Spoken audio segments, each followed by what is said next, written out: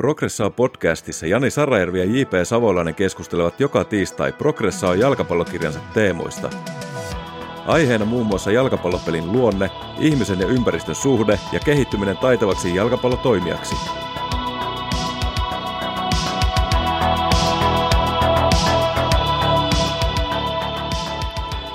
Tervetuloa taas uuden Progressao-podcastin pariin. Me on nyt 9 viikkoa käyty tässä meidän Progressao-kirjan aiheita läpi, ja nyt kun naisten EM-kisat on alkamassa, niin me on käyty JP:n kanssa kiertueella 5 eri paikassa Suomessa, ja on yritetty seurojen kanssa löytää, mitä on taito ja minkälaisia vahvuuksia seuroilla siinä omassa ympäristössään on. Me on käyty sekä vähän niin kuin yleisseuroissa, mutta myös tyttöseuroissa, koska me halutaan auttaa tyttö- ja naisjalkapalloa myös kehittymään. Ja tosiaan 5 paikkakuntaa on ollut, ja jokaista paikkakunnasta tulee nyt yksi podcast-jakso, ja tänään me aloitetaan FC Peltirummulla. Jes, eli kiertuen ohi. Me on saatu paljon hyviä kokemuksia, tavattu uusia ihmisiä ja tutustuttu suomalaiseen futiskulttuuriin ja seuratoimintaan. Ja tänään siis FC Peltirumpu, joka on tyttöfutisseura Kouvolasta, Kouvola-alueelta, ja joka on viime vuosina tehnyt hyvää jalkapallotoimintaa ja noussut siellä Kouvola-alueella merkittäväksi tyttöfutistoimijaksi.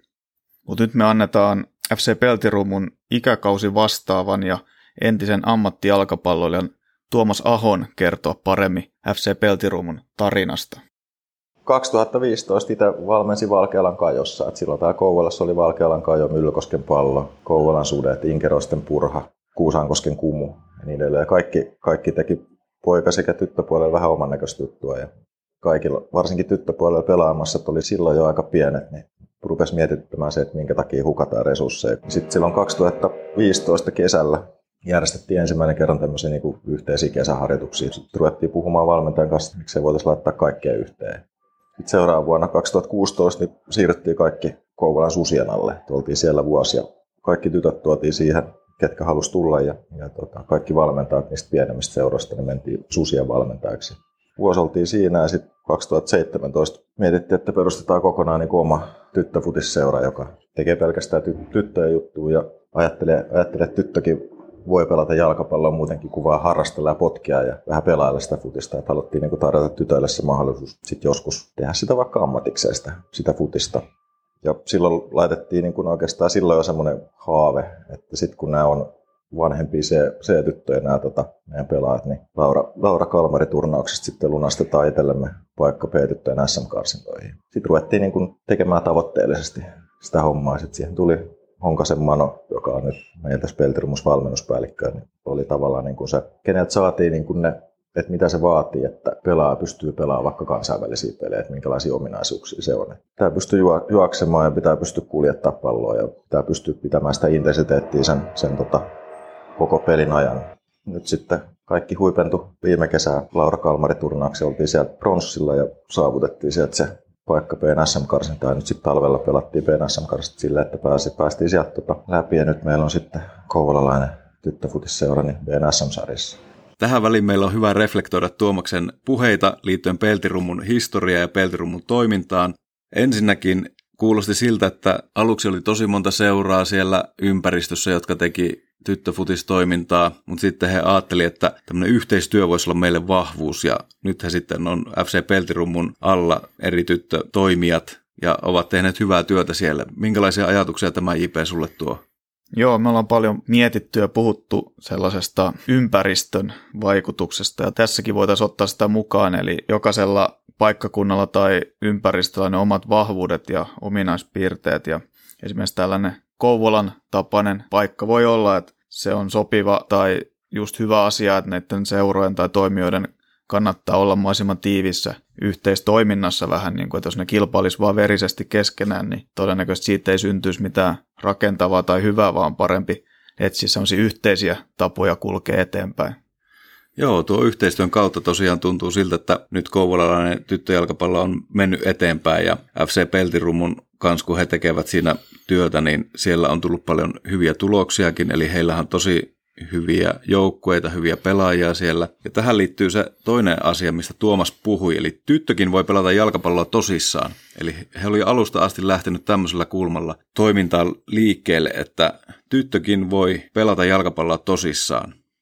Tämä on mielestäni erittäin tärkeä asia, eli puhutaan ympäristöstä, niin se ei ole vaan se fyysinen ympäristö, mutta se on myös se ilmapiiri ja henkinen ympäristö. Eli jos esimerkiksi tyttöjalkapallon arvostus ei ole kovin korkea, niin todennäköisesti myös mitä siitä syntyy siellä toimintaympäristössä ei ole kovin laadukasta. Ja he on heti ottanut hienon kulman, eli he arvostaa sitä tyttöfutista ja toimintaa ja on niin kuin ylpeitä siitä ja lähtenyt siitä, tai se on ollut yksi tärkeimmistä kulmista, millä he on lähtenyt liikkeelle ja suunnittelemaan ja toteuttaa sitä toimintaa. Ja sitten niin kuin me nähtiin Janinkin kanssa, niin se tietynlainen systemaattisuus ja tietynlainen semmoinen tosissaan tekeminen huokui mun mielestä siitä, mitä me nähtiin siellä. Mehän saatiin olla siinä P-junnu-joukkueen mukana, ja he kun harjoittelivat, niin he oli hyvin keskittyneitä siihen harjoitteluun ja tekivät hienosti niin kuin täysillä kaikki asiat, mitä siellä harjoituksessa tehtiin. Ja Tuomas myös nosti sitä esiin, että vaikka voi pelata tosissaan, niin silti se voi olla aika hauskaa se toiminta. Että jos monesti me ajatellaan, että meillä pitää olla niin kuin, vähän niin kuin vaan hauskaa, että ei ehkä liian tosissaan, mutta ne ei ole välttämättä kilpailevia asioita, vaan voit tehdä tosissaan ja se voi olla hauskaa myös, että kun opit siellä harjoituksessa jotakin, niin se on kivaa tietysti ihmisille. Joo, tämä on edelleen mun mielestä todella tärkeä teema, eli se, että toiminta on suunnitelmallista, sillä on merkitystä, ne toimijat välittää siitä. Se on mun mielestä se juttu ihan kaikessa jalkapallotoiminnassa, mikä on siellä perustana todella tärkeää. Mutta jatketaan Tuomaksen näkemyksillä, niin kuin mitä haasteita tai muita tiettyjä asioita on siinä Peltirummun matkassa tullut esiin. Suurimmat haasteet varmaan just se tavalla, että ensin se pitää myydä vanhemmille. Niin kuin se ajatus, että myös tyttöfutis voi olla tavoitteellista ja semmoista niin kuin ihan oikeat jalkapalloa. Että se ole vaan semmoista harrastelua ja laitetaan ne tytöt sinne 1,5 tunniksi päivähoitoon, että kunhan ne vaan pitää hauskaa ja siellä on kivaa. Sitten tavallaan niin kuin se myynti vanhemmille ja sitten myös myynti pelaajille, että se hauskanpito voi olla jotain muutakin kuin, että tanssitaan piirissä ennen peliä ja heitellään jotain pehmoleluja. Vaan se hauskanpito on sitä, kun tullaan sinne reeneihin 1,5 tunniksi, niin siellä tehdään kaikki tosissaan ja täysin. Vaaditaan itseltä ja vaaditaan sitten kaverilta. Se on niin kuin sitä hauskanpitoa, että niin kuin tehdään kaikki asiat tosissaan, mutta kuitenkin sillä pilkes silmäkulmassa eikä niin kuin hampaat ilvessä. Se hetki, minkä vietät harjoituksissa, niin se, että siellä ollaan niin kuin pelaamassa futista. Ja sitten ne kärrynpyörät ja kaikki muut niin hiekkakakkujen teot, niin ne tehdään niin kuin sit reeneen jälkeen tai ennen reeneen. Niin tämän myynti pelaajille ja vanhemmille, niin se oli niin kuin se toimintakulttuurin luonti, niin tavallaan se on sitä vähän erilaista, mitä nyt ollaan katsottu, mitä ehkä muut seurat on tässä alueella tehnyt. Tuomas toi meille esiin tuossa muun muassa haasteista sen, että miten toimintakulttuuria on luotu Peltirummussa ja että miten esimerkiksi vanhempia on vähän niin kuin koulutettu tässä samalla, niin minkälaisia ajatuksia tästä heräsi meille? No ainakin itselle se, että jos kulttuuria ei ole tietyllä tavalla, niin se ei tarkoita, että siihen tarvitsee tyytyä, vaan aktiivisella toimimisella sitä kulttuuria voi luoda pikkuhiljaa siihen seuraympäristöön tai joukkueympäristöön. Kyllä, eli me joskus jäädään vähän siihenkin kiinni, että suomalainen jalkapallokulttuuri on tietynlaista tai jonkun alueen jalkapallokulttuuri on tietynlaista. Ja se on tietysti haastavaa lähteä asioita muuttamaan, mutta se ei ole mahdotonta. Eli täällä nyt Kouvolassa ja FC Peltirummussa niin on ihmiset lähteneet tekemään tämmöistä tavoitteellista toimintaa ja on siinä samalla auttanut muita ihmisiä sitten ymmärtämään, että mitä sellainen toiminta voi olla ja mitä se myöskään ei ole. Että se ei ole semmoista, että tehdään totisesti ja kaikki on ihan päät jumissa siellä, vaan se voi olla oikeasti tavoitteellista ja kivaa samaan aikaan, että kun ihmiset kehittyy siinä jalkapalloharjoittelussa, niin he varmaan kiinnittyy myös jalkapalloon ja huomaa, että mitä kaikkea tässä voi olla mahdollisuuksia edessä. Niin ja sellainen sosiokulttuurinen näkökulma, että vanhemmat, ne on tosi tärkeässä osassa siinä harrastuksessa. Että jos ne ajattelee tietyllä tavalla esimerkiksi jopa pelaamisesta, että pitää pelata vaikka suoraviivaisesti tai pitää mahdollisimman nopeasti saada pallo pois omalta rankkarialueelta, ettei vastustaja vaan tee maalia tai jotain muuta, niin se vaikuttaa myös niin pelaajia siihen koko joukkueeseen, joten on tosi tärkeää, että kun me tehdään tällaista toimintaa, niin se kaikki on vähän niin kuin samalla niin kuin viivalla ja ajattelee samalla tavalla, mitä sitä toimintaa viedään eteenpäin, jolloin minusta erittäin hyvä esimerkki siitä, että myös vanhempien kouluttaminen ja tälle mukaan ottaminen Ja asioiden selkeyttäminen tai selkeys sinne suuntaan on myös tärkeää. Ja nyt kun me on käyty hieman näitä haasteita matkan varrelta, niin mietitään myös sitä, että mitä vahvuuksia Peltirummulla on, ja antaa Tuomaksen kertoa, että mitä he tekevät hyvin ja mitä ympäristössä on hyvin. No, mielestäni treeniolosuhteet on täällä kunnossa, että on niin kuin halleja, missä pystytään harjoittelemaan, on tekonurmia kesällä. Et se on niin kunnossa, plus sitten tuli uusi alueuudistus, päästiin periaatteessa etelään pelaamaan niin kuin kovia eteläjoukkueita vastaan, että se oli meille niin kuin taivaan lahja. Päästiin pelaamaan heti kovia niin kuin pääkaupunkiseudun tyttöseuraavasta. Muita vahvuuksia ehkä, niin kuin, että minkä takia mentiin just Peltirumpuun, niin tavallaan se, että se oli niin kuin pieni ja ketterä yksikkö. Päästiin itse alkuvaiheessa valmentajat oli myös seuran hallituksessa. Että tavallaan niin kuin seuran hallitus sai suoraan tiedon, että mitä kentällä tarvitaan. Ja sitten tavallaan pystyttiin myös vaikuttamaan, että mihin suuntaan sitä seuraa vietiin, niin kuin, että miten niin kuin pelaajalla on mahdollisimman hyvä olla. Se oli niin kuin se oikeastaan minkä takia Peltirumpu eikä mikään muu. Että pystyttiin vaikuttamaan siihen ja tekemään ketterästi nopeat päätöksiä, kenttävuorot, milloin ja kaikki niin kuin päästiin näihin vaikuttamaan. Ja se oli iso asia. Meidän vahvuus Peltirummusta ollaan niin kuin saatu viime vuoteen saakka, niin pidettiin tosi paljon niin kuin pelaajia mukana. Kaikki tulee reeneihin, niin kuitenkin, vaikka ei taitotaso ihan ole sama kuin parhailla, mutta tavallaan se yrittäminen ja tekemisen taso on ihan sama kuin näillä, ketkä nyt lähtee maajoukkoon mukaan. Niin siinä ei niin kuin ole itse ollut mitään eroa. Ja se on ollut tavallaan se meidän juttukin, että kaikilla on kuitenkin niin kuin semmoinen valmentaja, joka tekee sitä tosissaan. Että ei ole sellaista, että yksi ryhmä vaan tuolla pelailee 1,5 tuntia ja nämä tekee jotain ja näille tarjotaan sitä parasta, vaan kaikilla on niin kuin tarjottu se sama mahdollisuus, mutta osa tekee sitä vaan sitten pikkusen niin kuin rauhallisemmalla temmolla. Me saatiin kuulla, että Kouvolassa on hyvät olosuhteet jalkapallon harrastamiselle ja on paljon kenttiä, on paljon mahdollisuuksia harjoitusvuoroille ja se on tietysti yksi asia, mikä on heidän vahvuutensa. Ja sitten myös, mitä niin kuin nähtiin, että he on saanut joko sattumalta tai niin kuin myös oman toiminnan kautta hyviä tekijöitä sinne seuraan, valmentajia ja muita.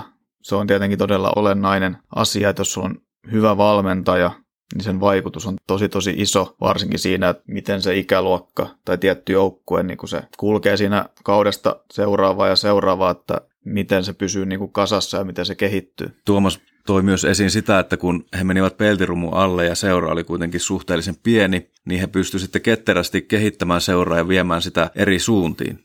Nyt kun miettii omaa toimintaympäristöä Käpassa, niin kuulosti tutulta, eli Käpylän Pallo on se aika pieni seura sitten kuitenkin. Ei pieni, mutta kuitenkin aika pieni seura Helsingissä, niin minusta meidän vahvuus oli ja on se, että pystytään niin kuin ketterästi ja nopeasti tekemään joitain päätöksiä. Että jos aamulla päätetään, että nyt tehdään joku asia, niin se pystytään heti saman tien viemään käytäntöön.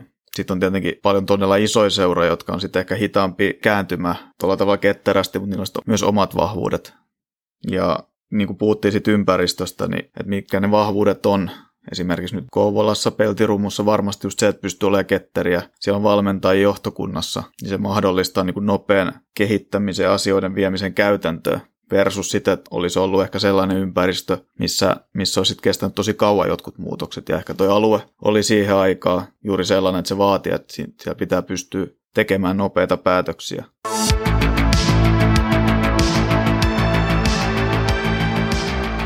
Nyt on käyty läpi FC Peltirummun tarinaa, mutta mitä Progressao sitten teki Kouvolassa Peltirummun vieraana? Meillä oli ohjelmassa aamureenit ja iltapäiväreenit FC Peltirummun B-junioreiden kanssa, jotka on ollut Laura Kalmari turnauksessa viime vuonna pronssilla, eli he ovat top-joukkue Suomessa, ja me saatinkin tosi iso kunnia vetää harjoitukset heidän joukkueelleen. Mitä me muun muassa harjoiteltiin? Me ei nyt kaikkia käydä läpi, mutta muun muassa me tehtiin riistoharjoite, jossa pyrittiin opettelemaan erilaisia riistotapoja. Me on aiemmin käyty läpi sitä, miten muun muassa Moises Caicedo, joka on nyt siellä Brightonissa, niin on tosi hyvä riistämään eri tavoilla. Ja me haluttiin nähdä, että miten nyt sitten Peltirummun tytöt, niin miten he kykenevät riistämään palloa. Ja mitä jäi JP mieleen tuosta riistoharjoitteesta?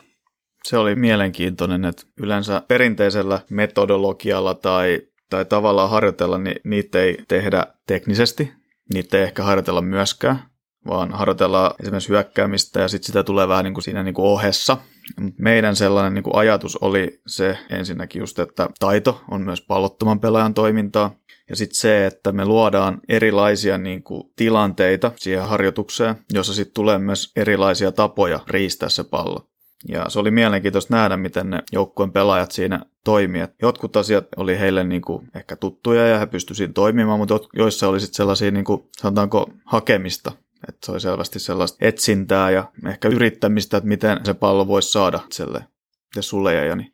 No jäi justiin tuon sama asian mieleen, että kun ne riistotaidot on moninaisia, että ne hyvin monella eri vähän niin kuin tekniikalla, että miten ne pelaajat liikkuu, niin ne tulee riistämään sitä palloa, niin siinä oli niin kuin ehkä hakemista välillä, että jos tuut sen hyökkäjän takaa tai hänen kanssaan liikut siinä vähän niin kuin kylki kyljettäin, mitä teet silloin, tai sieltä edestäpäin sitten, niin siinä on todella paljon erilaisia niin kuin tekniikoita, mitä voisi tehdä, mutta se on enemmän sitä taitoa, eli mitä teet siinä koko tilanteessa, että kun jos pallo tulee vaikka ilmassa, vastustaja ottaa sen haltuun, niin pääsetkö jollakin tavoin vaan osumaan siihen pallon sieltä takaa ja sitten kamppailemaan siitä. Ja siinähän samassa tässä kamppailun lomassa, niin siinä todella monella eri tavalla liikutaan ja se on enemmän niin kuin eloa tässä tilanteessa ja mä uskon, että me Suomessa pystytään vielä lisää harjoittelemaan näitä asioita, koska kyllä vaikka tytöt oli hyviä, niin heillä on kuitenkin vielä myös harjoiteltavaa näissä asioissa. Nimittäin naisjalkapallokin on menossa siihen suuntaan, että kyllä sulla pitää kamppailla ja pystyä riistämään niitä palloja vastustajalta.